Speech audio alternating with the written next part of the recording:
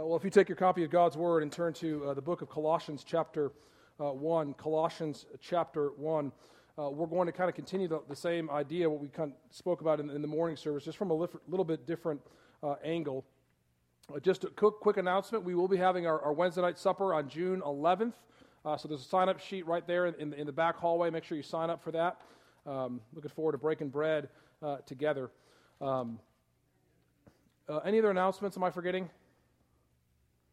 You can't see inside my head, but if there was one, you would tell me. So Colossians chapter 1, verses 15. I'm going to read 15 to verse 20, and then I'm going to jump to chapter 2, and I'll pray, then we'll dig in to God's Word this evening. Colossians 1:15. He is the image, speaking of Jesus, of the invisible God, the firstborn of all creation. For by him all things were created in heaven and on earth, visible and invisible, whether thrones or dominions or rulers or authorities. All things were created through him and for him. And he is before all things, and in him all things hold together. And he's the head of the body, the church. He's the beginning, the firstborn from the dead, that in everything he might be preeminent. For in him all the fullness of God was pleased to dwell, and through him to reconcile to himself all things, whether on earth or in heaven, making peace by the blood of his cross. Then Colossians 2, chapter 2, verse 6 and following.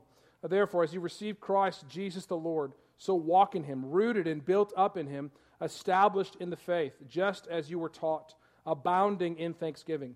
See to it that no one takes you captive by philosophy and empty deceit, according to human tradition, according to the elementary spirits of the world, and not according to Christ. For in him the whole fullness of deity dwells bodily, and you have been filled in him who is the head of all rule and authority.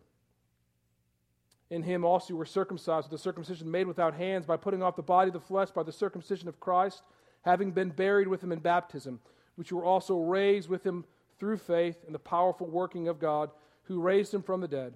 And you, who were dead in your trespasses and on the uncircumcision of your flesh, God made alive together with him, having forgiven us all our trespasses, by canceling the record of debt that stood against us with its legal demands. This is set aside, nailing it to the cross. He disarmed the rulers and authorities and put them to open shame by triumphing over them in him. Let's pray. Father, I pray for tonight. I pray that you would help sharpen our minds and our hearts, God. God, we do want to strive for the narrow door. God, it says that wide is the road that leads to destruction, and many find it. God, I pray that you would protect and guard our minds and our hearts, that we would not walk the wide road, but God, that we would strive to enter through the narrow door. So, dear God, I pray that you would bless our time tonight. I pray that you would sharpen my words. I pray that you would give me clarity. God, I pray that your Spirit would fall, that you would soften the hearts of the people, that they would receive this word as it really is, the word of God. We ask you to bless us through the Lord Jesus Christ. Amen. One of the things we talked about this morning was this idea of striving to stay on the narrow road. Tonight we're going to kind of think about what does it mean to have a biblical worldview. And I think having a biblical worldview, thinking biblically, thinking like a Christian, will keep you on that narrow road. One of the blessings of getting to know you guys as your pastor, I get to know your stories and your backgrounds. And some of you guys have some very unique and interesting backgrounds. For example, Betty Folsom worked in quality control for 26 years.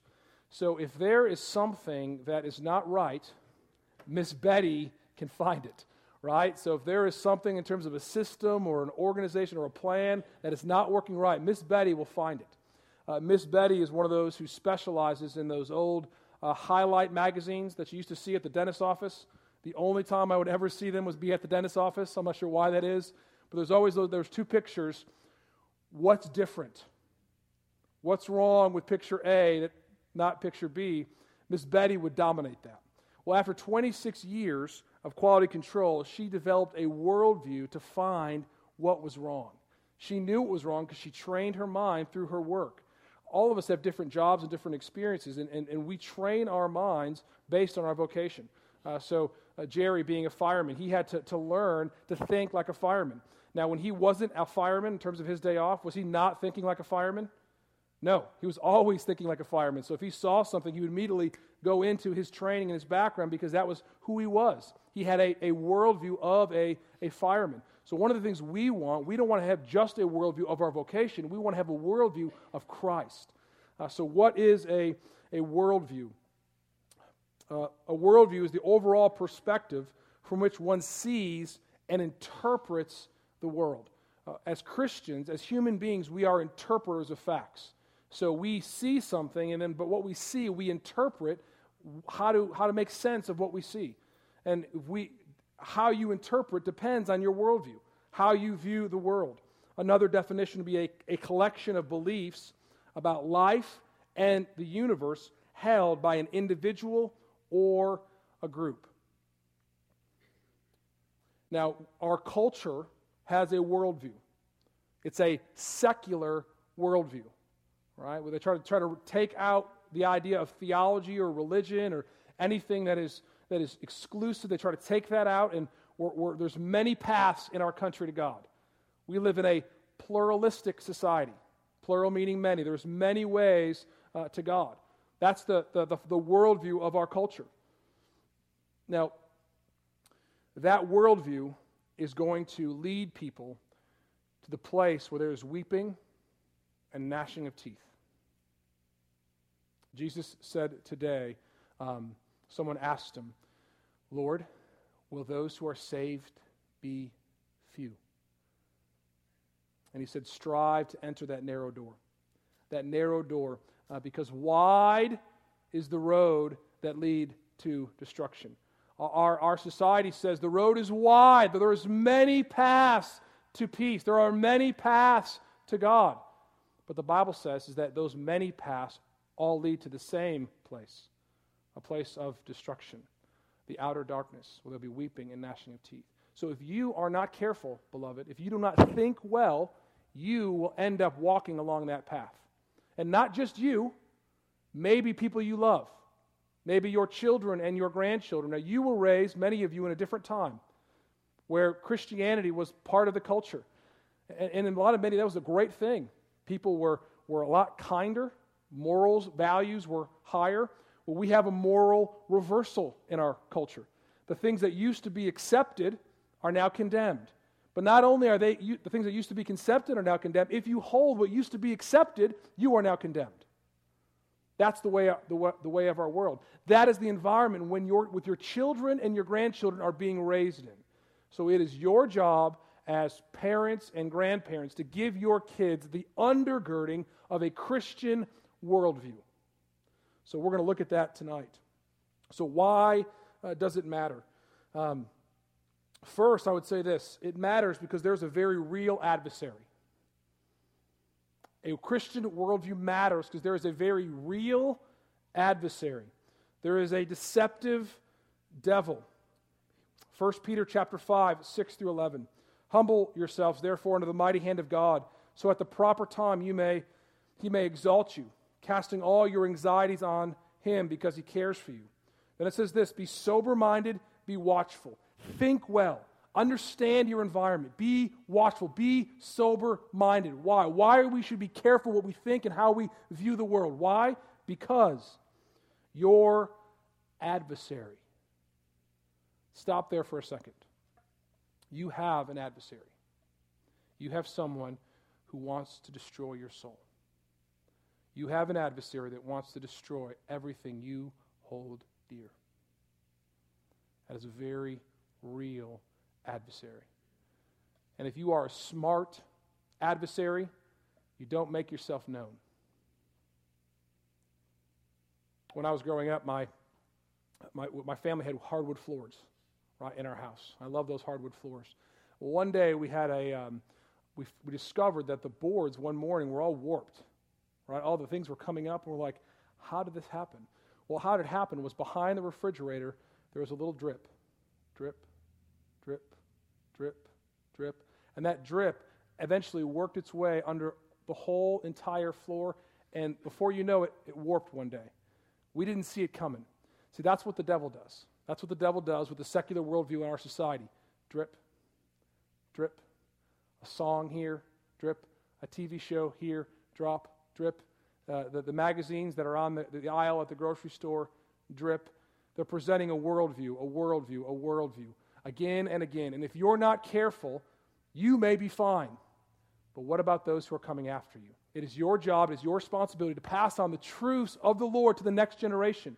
You have to help them see the drips. Why? Because you have a very real adversary. And what does it say about this adversary? The devil prowls around like a roaring lion, seeking someone to devour. The picture is of this vicious lion hiding in the woods. You can imagine a deer, a gazelle, walking, minding his business, not even knowing anything's wrong, and before he know it, he is being tackled. He is being devoured. See, that's what the devil does. The devil just doesn't, when there's an opportune time, he seeks it out. He's creeping, and then he pounces. And he may be pouncing through things that you don't think are very bad. There's many influences in our culture. Even preachers. Bad preachers. I'm not a bad preacher. Thank you, Wade. Thank you, Wade, beloved. But I'm not a bad preacher, not because of my content. I'm not a bad preacher because of what I preach. I preach the Bible, right? And because I preach the Bible, that I may not do it well. I'm trying to grow in how well I do it, but I'm preaching the right content. And there's many preachers who are feeling pulpit city who aren't teaching the right content because they're not teaching the Word of God. Drip, drip, drip. The devil seeks someone to devour. But not only do we have a deceptive devil, we also have a deceptive philosophy. It's that verse I read in Colossians 2, 6 through 8. It says, just as you've received Christ Jesus, you are to walk in him. You're to be built up, to be established in the faith. Isn't that what we all want? We want to be a big, giant oak tree. That we are strong, we have deep roots, so when the waves come, when we have Hail-Mageddon storming down, the tree's not going to buckle. Why? Because you're deeply rooted in the gospel, deeply rooted in doctrine. You are rooted and grounded. It's a beautiful picture. The reason why we want to do that, verse 8 says, see to it that no one takes you captive by philosophy and empty deceit, according to human tradition. This is what happened to young Adoniram Judson when he went off to Brown University. He was lured away from the faith by Jacob Eames. Jacob Eames told him with wisdom, with eloquence, how you should reject God. And Adoniram Judson, growing up in a Christian home, was lured. He was what? He was taken captive. We see that imagery of being captured. You can imagine that happened. That used to happen often during the slave trade. The East India Trading Company, they would sneak into villages where a father would be with his children. Before he would be out hunting, he'd be captured and he'd be taken and sold into slavery, never to see his family ever again. That would happen in Nigeria when those young girls were captured. We don't want to be captured. See, the hard thing for us in our day is that sometimes it's hard to understand how we're being captured by philosophy. Well, we're being captured by philosophy because we don't know what the Bible says. We don't have a biblical world view. We must fight for one. Also, we see that there is deceptive desires. Worldview matter because there is deceptive desires. Listen to James chapter 1, verses 13 through 18. It says, blessed is the man who remains steadfast under trial. For when he has stood the test, he will receive the crown of life for which God has promised to those who love him. So it's this picture is that when you go through a trial, now raise your hand if you've ever gone through a trial. Everybody raise your hand. We've all gone through trials. And God says how you handle that trial, how you handle that suffering will be a picture if you truly believe the Lord Jesus Christ. You need to stand strong during that trial. So if you do not have a biblical worldview when it comes to suffering, look what happens. Listen to what he says. Let no one say when he is tempted, I am being tempted by God. For God cannot be tempted with evil. He himself tempts no one. But each person is tempted when he is lured and enticed by his own desires. Then desire, when it is conceived, gives birth to sin. And sin, when it is fully grown, brings forth death. Do not be deceived, my beloved brothers. We're all going to face trials. We're all going to face that day. And in that day, if you do not understand the sovereign grace of God, when you are struggling with something deep and real, what are you going to do? God, why did you allow this to happen to me? You can't be good. You can't love me because you are not undergirded in a Christian worldview. But if you understand that God is good, that God uses trials in your life to sanctify you, to purify you, to refine you in the fire so He can present you mature before His glory. If you understand the purpose of suffering, when you suffer, you're not going to be undone because you know God's good. And you know that the grace of God is what? Sufficient to carry you through that. There's a philosophy that thinks that if bad things happen to me, God doesn't love me. That is a philosophy that's sometimes taught in the church. I was listening to a radio show today, and it talked about how do you deal with chronic pain. And one of the questions that the person asked very really is I used to think that God didn't love me because I was in pain. Did I do something wrong? Is God punishing me for my sin? Well, the sin of my parents even. We experience sin in this world because of the fall. Our first parents, Adam and Eve, who fell in the garden, who fell from that innocence, that perfect obedience in God. We live in a world that is crying out to be redeemed. So we have to deal with the effects. We have to deal with our bodies failing. We have to deal with death. And if you don't understand the Christian view of death and the Christian view of suffering, when you face it, you will suffer. And it could lead you away from that narrow road, but to the wide road of destruction. But it also is the danger of the deceptive drudge, a real reason. 2 Timothy 2, it says, flee youthful passions, pursue righteousness, faith, love, and peace, along with all those who call on the Lord from a pure heart. Have nothing to do with foolish, ignorant controversies. Can we just have an amen to that? Have nothing to do with foolish, ignorant controversies. You know that they breed quarrels. But the Lord's servant, who should be all of us, right? We should all be the Lord's servant. Does what?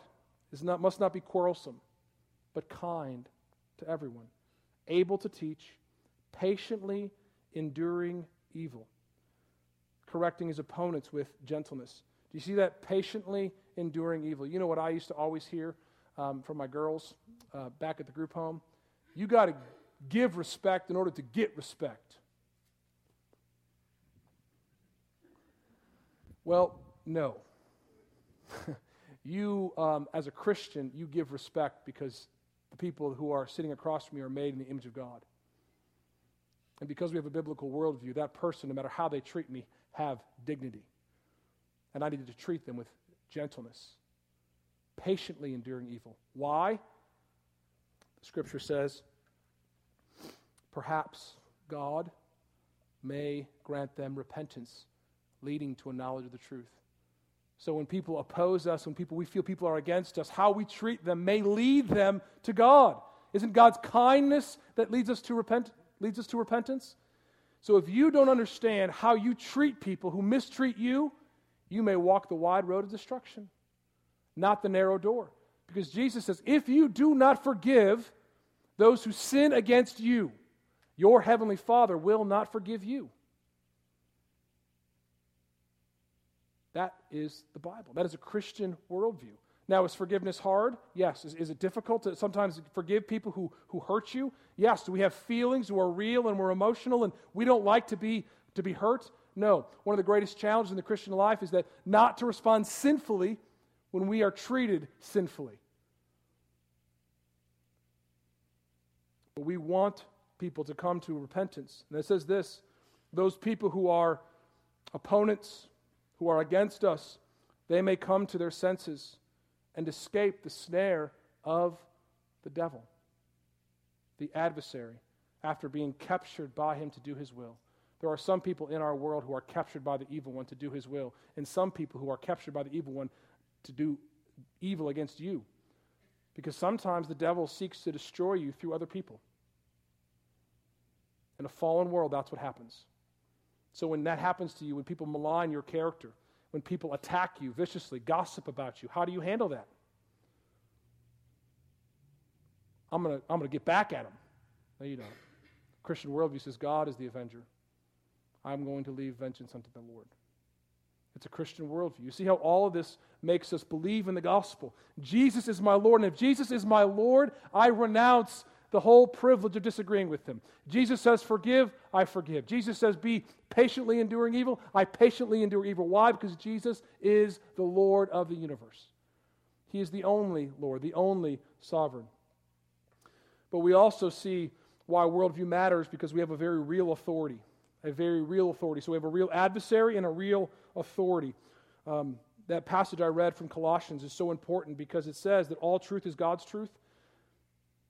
It says that all things were created, things above, things below, things seen, things unseen, invisible, visible, thrones and dominions. All things were created by Jesus Christ and for him. This is where we get that idea is, what is the chief end of man? To glorify God and enjoy him forever. Why is it to glorify God? Because everything was made for Jesus Christ. That's what the scriptures teach. Then it says this, the very next verse, verse 18 of chapter 1 of Colossians, verse 17, he is before all things, and in him, in Christ, all things are held together. It says in Hebrews chapter 1 that the whole world is held together by the word of his power. If the Lord wanted you to stop breathing right now, he would make you stop breathing. If the Lord wanted to change your circumstances, he would change your circumstances. Why? Because he's God. And God does what God does. And nobody can stop what God wants to do. Why? Because he's the sovereign, powerful creator of the universe. Do not let this world think that God is small, puny, and weak. Our God is not small, puny, and weak. He is a roaring lion. Our lion, the Lion of Judah, will destroy the devil. He's not a real lion. He's a false lion. And one day he's going to bring many to him. Why? Because he's going to show himself as an angel of light. And God is going to come and judge him and throw him to the lake of fire. So we have to be careful not to follow him. All truth is God's truth. All truth is God's Son, fully displayed. We know that great verse from John 14:6. You hear I say it a lot at funerals. Jesus says, I am the way, the truth, the life. No one comes to the Father except through me. Jesus is the truth. When you think about truth, it's true facts. He is the truth. So if you want to know what is true in the world, you have to get to know Jesus. You can't interpret the world, right? You can't be good interpreters of God's world unless you know Jesus Christ. Because all things were created for him and by him. He's the center. He displays the truth of this world. But the Christian worldview also matters because God has commanded us to love him. How? With our minds. What is the greatest commandment? Matthew 22. We should love the Lord our God with all our heart, with all our soul, and with all our mind. We have to think about these things. One of my favorite verses, the one I pray often for you Saturday night, Sunday morning, is Philippians 1, 9 through 11. Paul writes this to the church. He says, it is my prayer that your love may abound more and more, so that you may love each other more and more. I pray that for you all the time. I pray that we as a church would love each other more and more with knowledge and discernment, so that we may approve what is excellent and be pure and blameless until the day of Christ, filled with the fruits of righteousness that come through Jesus Christ our Lord. That takes some thinking. What that means is that we need to think like a Christian more and more. The true knowledge of the Scripture helps us love one another better. So if we just come to church and we have knowledge and we get knowledge and we get knowledge, but you don't love people, you don't have a good knowledge. You have a knowledge that puffs up. Wisdom builds up. Well, very, very briefly, how do we develop this Christian worldview? I'm saying it's important. I'm trying to make the appeal that we should think well, right? That we should really guard what goes into our minds, what goes into our heads. So how do we develop this Christian worldview? First, we need to get in the Word. We need to know this book. And let's just be honest. Sometimes this book can be pretty intimidating, can't it? There's a lot in here. 66 chapters, and we have people's names I can't pronounce. There's places I can't pronounce, and there's things I don't understand. And sometimes when we are so intimidated by something, we just don't do it because we don't know how to do it. So you know what we're doing here as a church, you may not even realize this, but we are trying to build a foundation for our young people by helping them understand the basics of the Bible. So what we're doing on Sunday morning is we're helping teach the kids the books of the Bible. What is the order of the Scriptures? Just who are people? Who is Moses? Who is Joshua? Just the foundation, the basic grammar level facts, right?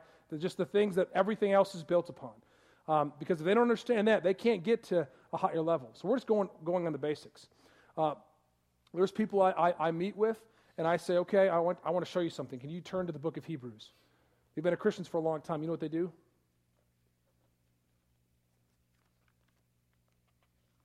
One second. And I'm not trying to say I'm not trying to scold them for that. They don't know where it is because they haven't been taught that. And one of the reasons why is because we look at the Bible and it's so overwhelming. But it's really not. Bit by bit. Just understand the basics. So what I did, I said, okay, here's what I want you to do. I want you to write all 27 books on the New Testament on note cards. And I just want you to mess them all up and put them in order. But that sounds like what you do with a child. Yeah. Because in your knowledge of the Scriptures, you are like a child. So grow to be a man. This is what I gave Trent. We have this idea of growth. There's physical growth, but then there's spiritual growth. And we need to dig in the Scriptures. So if you need help with that, see me. Talk to me. But not only do we understand the basics, we have to get to see the forest, but we also have to see the trees. We have to study individual books. Meditate on the Scriptures. Memorize it. Now, some of you say there's no way I can memorize the Scripture. I'm too old, and I might be able to pull it all together. Try to memorize one verse. You guys can memorize some things. The most fruitful thing that has ever happened to me in my Christian walk is memorizing God's Word. It has helped me more having a Christian worldview than anything else. Because if you say a word, my brain has all these scriptures in there that my head goes right to those words. That started when I was 20 years old. I quoted a verse of Scripture this week at a conference that I haven't quoted in 5 years. Why am I able to do that? It's buried in there. You have knowledge buried in there from your childhood. So let's say you say, well, maybe I can't do a whole lot of memorization, but you know who you can help memorize? Your grandkids. Your great-grandkids. Imagine the blessing. Just think about this. You teach your kids to memorize the Scripture. You teach your grandkids to memorize Scripture. 60 years down the road, you're long gone. You're in glory. You're with Jesus in His presence for all eternity, experiencing the pleasures that God has promised for those who love Him.